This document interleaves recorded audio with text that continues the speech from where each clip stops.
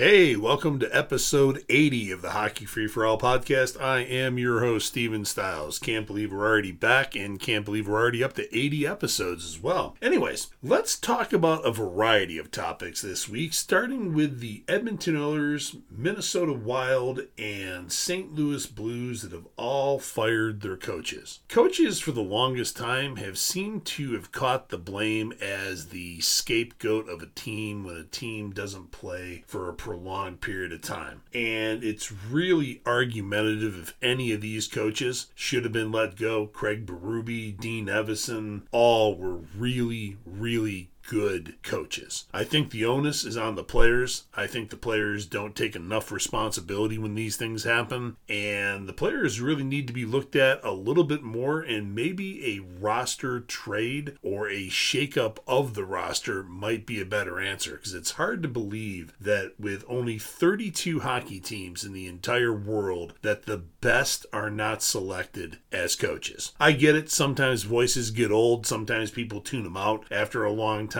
But let's look at one of, if not the greatest legendary coach ever, Scotty Bowman, never got fired. I mean, he walked away from teams and stuff like that when he wasn't going to see the evolution of the team the way he saw it. Whether you like the guy or not, a lot of people have said that Scotty Bowman is quite the disciplinarian. So I think at one point, professional athletes kind of have to live up to their end of the deal. They are professional athletes. Whether you personally like somebody or not, you got to buy into the system. And if you don't, maybe the cause is the player or players versus the coach. So I hope all three of these men get their next opportunities in coaching fairly quickly, because they were all really good coaches. And quite honestly, it's really getting annoying to hear things like professional athletes losing confidence or feelings hurt or it's time for a change. Time to do your job. Time to play. That's the problem. Because if you look at a lot of these rosters that these players are on, they're good rosters with a lot of talent on there. There's no reason for the teams not performing. That being said, that gets us right into our next topic, goaltending. And that has been and remains a problem in Edmonton. The position of goaltending has just changed drastically. There aren't the stars there anymore. There are no Martin Brodeurs. There are no Patrick Waz. There are no Henrik Lundqvists. It's a different world. And goaltending contracts for goaltenders have taken a sharp decline, as they should, because it seems like now the trend is, and has been for a couple of years, and looks like it's going to be here for at least another 5 years, is a 1A, 1B kind of rotating goaltender. If you're not a true number one and you have to rotate between two guys, that's fine. I'm not saying that's good or bad, but the contracts no longer hit the $6+ million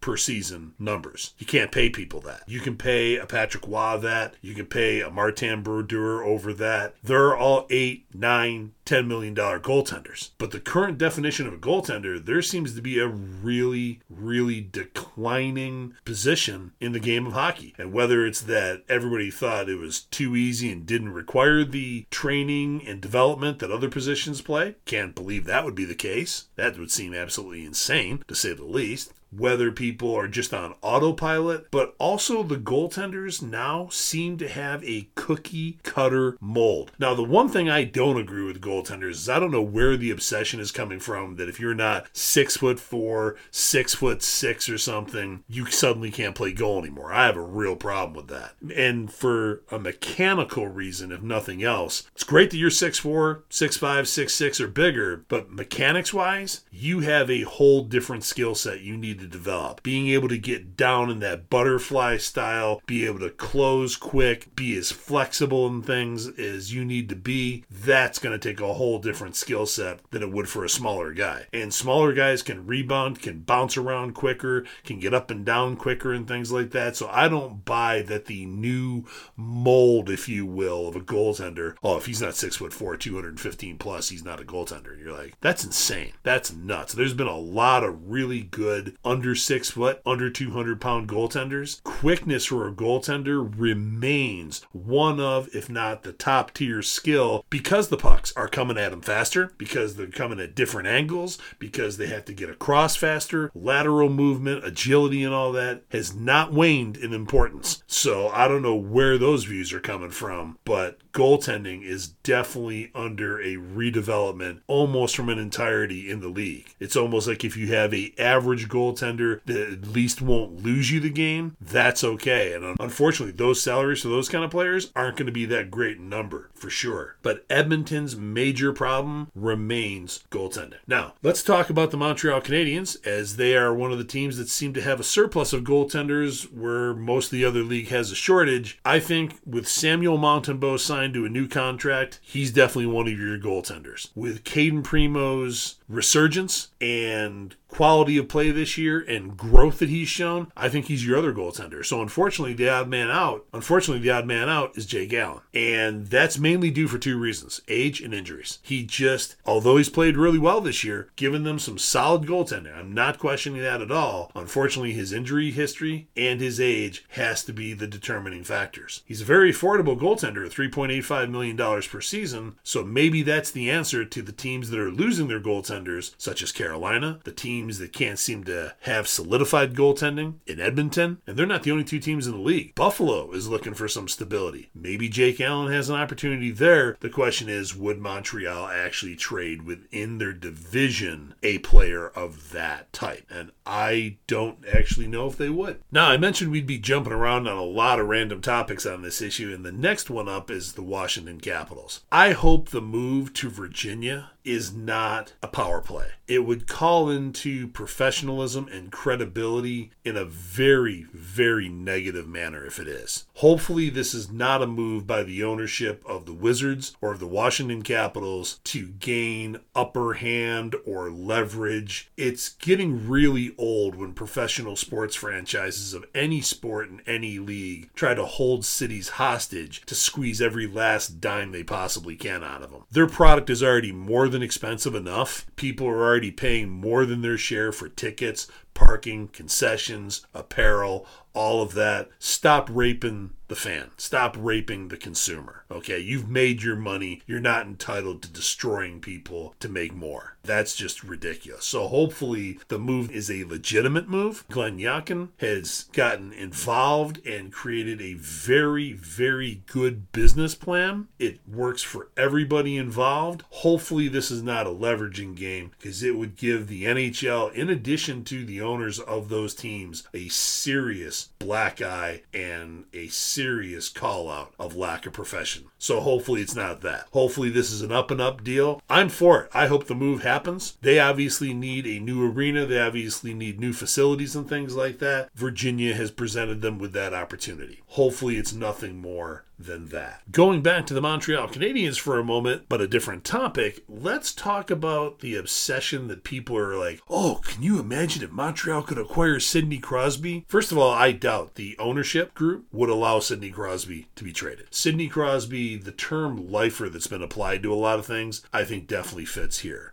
I think he's got a solid career in management and maybe even in partial ownership after his playing days are over with. But for everybody, it's like, oh my God, wouldn't you want to see 87 in a Montreal uniform? No, I wouldn't. And it's not because I don't think Sidney Crosby is an outstanding player. It's for two reasons. Is he, first of all, a star of the league? Yes, he is. But you're not going to recapture the days of Guy Lafleur with his hair flying all around, screaming down the right-hand side of the ice and scoring goals. That was Guy Lafleur. This is Sidney Crosby. You're not going to relive that. So all of the nostalgia needs to stop. It's really more of a fantasy dream than anything else. I don't know what's causing things like that. I don't know if people think that's going to put more people in the stands. It's not. Okay, that's number one. But the real reasons, he's 37 years old. How many more years? Let's say he plays until he's 40. Would you really mortgage your team's future to put him in a Montreal uniform for 3 years? Which, by the way, isn't going to be the difference maker of the Canadiens winning the Cup. The Canadiens are not a 37-year-old version of Sidney Crosby away from winning the Stanley Cup. Now, there's teams like Dallas. Yeah, that could help. That could definitely help the Dallas Stars. That could even help the New Jersey Devils. It could help the New York Rangers. It could help the Florida Panthers. It's not the difference maker or the equalizer for the Montreal Canadiens. It's just not. They're further away than that. Even if you brought Malkin, Crosby, and Eriksson. No, it's not enough. Not to mention the fact, what would you have to trade to obtain Sidney Crosby? And I'll bet it would be something like a Caden Gooley, a 2024 first-round pick, a prospect level, by the way. Not just any prospect, a level prospect. Like Owen Beck. Would you really trade players like that for Sidney Crosby? Because they all have 10 to 15 years ahead of them. Sidney Crosby, at best, 5, probably 3. And still isn't even going to be around when the Canadiens are ready to win the cup again. It's just that kind of logic that I just cannot wrap my head around when people go, oh my God, we got to get Sidney Crosby. Oh my God, the Montreal Canadiens should at least listen if he's available. No, they shouldn't. No. People got to stop wanting to sign these best years behind them or getting up there in age and not having a lot of years left and wanting to either sign and just saddle the team with ridiculous high contracts or mortgaging away the talent that the team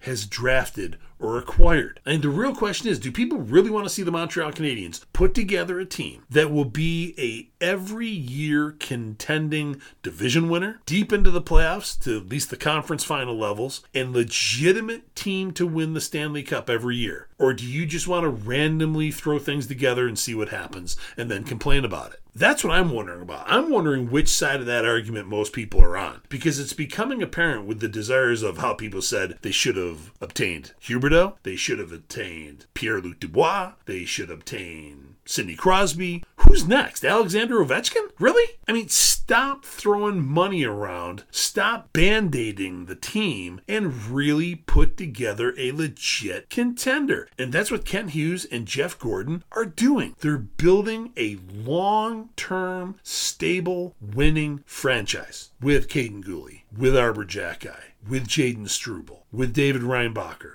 with Logan Mailloux, with Lane Hudson, your defense, with Cole Caulfield, Nick Suzuki, Kirby Dach, Owen Beck, Philip Massar, Sean Farrell, Joshua Roy. They're putting the pieces together. Let them build it. Stop trying to tear it apart for a quick fix or obsession or a trip down memory lane of, oh, can you see 87 in a Montreal uniform? No, I don't want to. He's a great player. I got nothing against Sidney Crosby. He's been fantastic for the league. He's had a fantastic career. He's won multiple Stanley Cups. He's not what Montreal needs right now. If Sidney Crosby was 24, 27, we got something to talk about. But still, at that point, Pittsburgh, even if oddly they were willing to part ways with him, what would they want for him? And you know they're not going to sit there and go, give us a couple of like late round prospects. Give us like a Quentin Miller, Raphael Harvey-Pinard, Blake Biondi, Jack Smith. Give us players like that. We're good with that. Not really. I mean, if you can get them for that, great. But it's not going to happen. Talk about a dream scenario. That's just like living a pipe dream. They're going to want legitimate prospects. As much as I don't think Justin Barron is a long-term defenseman in Montreal, I think he's going to be a trade chip, or a Matthias Norlander. Those would be a couple of players I might consider. But still, for a 37-year-old guy, does anybody really believe Sidney Crosby would be happy and even accept playing a third-line center position? Because you can't demote your captain, Nick Suzuki. Kirby Dach is solidly in place as the second-line center and played and raised the skill and quality of Juraj Slafkovsky and Alex Newhook, his wingers, significantly. Suzuki and Caulfield were made to play together, along with either a Joshua Roy or a Sean Farrell, amongst a few options. Do you really think Sidney Crosby would be happy and sit there and say, oh yeah, I'll take a third-line position? Doubt it. He is too proud, too much of a leader, and too much of a gamer and used to calling the shots to accept that line position for another club. Or even his own club right now. Never is going to happen. And while we're talking about players that either he could play with or that already have established lines of their own, can anybody, what's with the obsession? Oh, Nick Suzuki's never going to amount to a point per game player. Yeah, he will. He's had all of his initial line mates taken away from him. He's being asked to play since truly, he's the only real center still on the team. I mean, yes, you have Sean Monahans and stuff like that, but he is the star number one center on the Montreal Canadiens. And every night, he has to go up against the opposition's best. Not only scoring threats and match that, but defensively as well. And playing close to 20 minutes a game. That's asking a lot from a player who, by the way, you also took all of his line mates that he played really well with away, such as Cole Caulfield, which is why Cole Caulfield isn't scoring. Skilled players need to play with one of two types of players. They either need to play with players that enhance, offset, or have a different type of skill to theirs that completes theirs, or they need to play with the type of player that provides them and can cause a lot of space for them on the ice. So either they need to play with players that can create space for them so that they in turn can showcase their skills and actually play their game because they have the space to do it, or they need players of equal but yet different talents, maybe a distributing center for a sniper shot winger or something like that, just as a random example, and they need to play with their own type of players. That's why Suzuki and Cole Caulfield are having issues this year. That's why Cole Caulfield only has 7 goals. He doesn't have that intuition player to play with that pretty much knows where each others are and where each others are going to be, like Suzuki and Caulfield do on a regular basis when they get to play together. He doesn't have that. Now, maybe it would be different, and if he was playing with Kirby Dach, that's a skilled player. That's a distributing center. That's a big center that can create space for him. That's another skilled player that can draw players away from Cole Caulfield because Cole Caulfield isn't suddenly the only threat and skilled player on the ice. Now they got to watch out for multiple players. It's really easy to shut star players down when there's only one. When there's only one person on the ice that can score like they can or play make like they can, and they don't have anybody else to do that with, that's really easy for an opposition to take them out and shut them down. And suddenly people want to throw Cole Caulfield under the bus. It's like, oh my God, we were hoping for 40 goals or 50 goals. It's been so long since we have a 100-point season player on the team. Yeah, I get it. I feel the pain with those things. But until you get these players equal talent for them to play with, you're going to have these kinds of inconsistencies. Not to mention the fact Montreal has just set a record, unfortunately, that I'm sure they don't want, aren't proud of, and would rather get rid of for the last 3 years in a row now, with injuries. And this year kicked off with Kirby Dach missing 80 out of the 82-game regular season. I just hope he comes back stronger than ever, and this is the end of that man's injuries, because Montreal really needs to move forward and not only project, but have their lines in place with those players so they know who they're playing with, they know what kind of skill they're dealing with and have on their line with them, and they can get down to business and really make progression that they want to make rather than just kind of spot checking, if you will, or developing and saying, well, we made an improvement here but not here, or we don't have consistency here but we have consistency there. This will be the last year of that kind of development. From here on out, now you got to start seeing pieces and players falling into place. I think the starting 6 defensemen, though, are starting to show themselves clearly. I think your starting 6 defensemen are going to be David Reinbacher, Logan Mailloux, and either Arbor Jacki or Jaden Struble on the right side. That's going to finish out the right. Then on your left will be Lane Hudson, Caden Gooley, and Arbor Jacki or Jaden Struble, whichever one's not on the right. Those, I think, are the starting 6 defensemen. Unfortunately, that leaves a lot of talent without a spot. But I think your Matthias Norlanders, your Adam Engstroms, and those kinds of players are all going to be very valuable trade chips, or they will be depth players as long as Montreal can keep them, but once they turn 27, will eventually go somewhere else. And Montreal, I have no doubt, Ken Hughes is a very smart man, and he will trade those players away before losing them for absolutely nothing. That is one very positive thing that I really like about the new Montreal management, and that is that they don't seem to want to lose anything for nothing. They want to acquire some kind of asset for anything coming through and departing from the team, which is great news because I think Montreal lost a lot of draft picks in the past by letting players either just walk away or going, well, they're free agents, so there really wasn't anything we could do. do, you can always retain assets or obtain assets. On that note, thanks again for tuning into episode 80 of the Hockey Free for All podcast. I am your host, Steven Stiles. Have a fantastic weekend.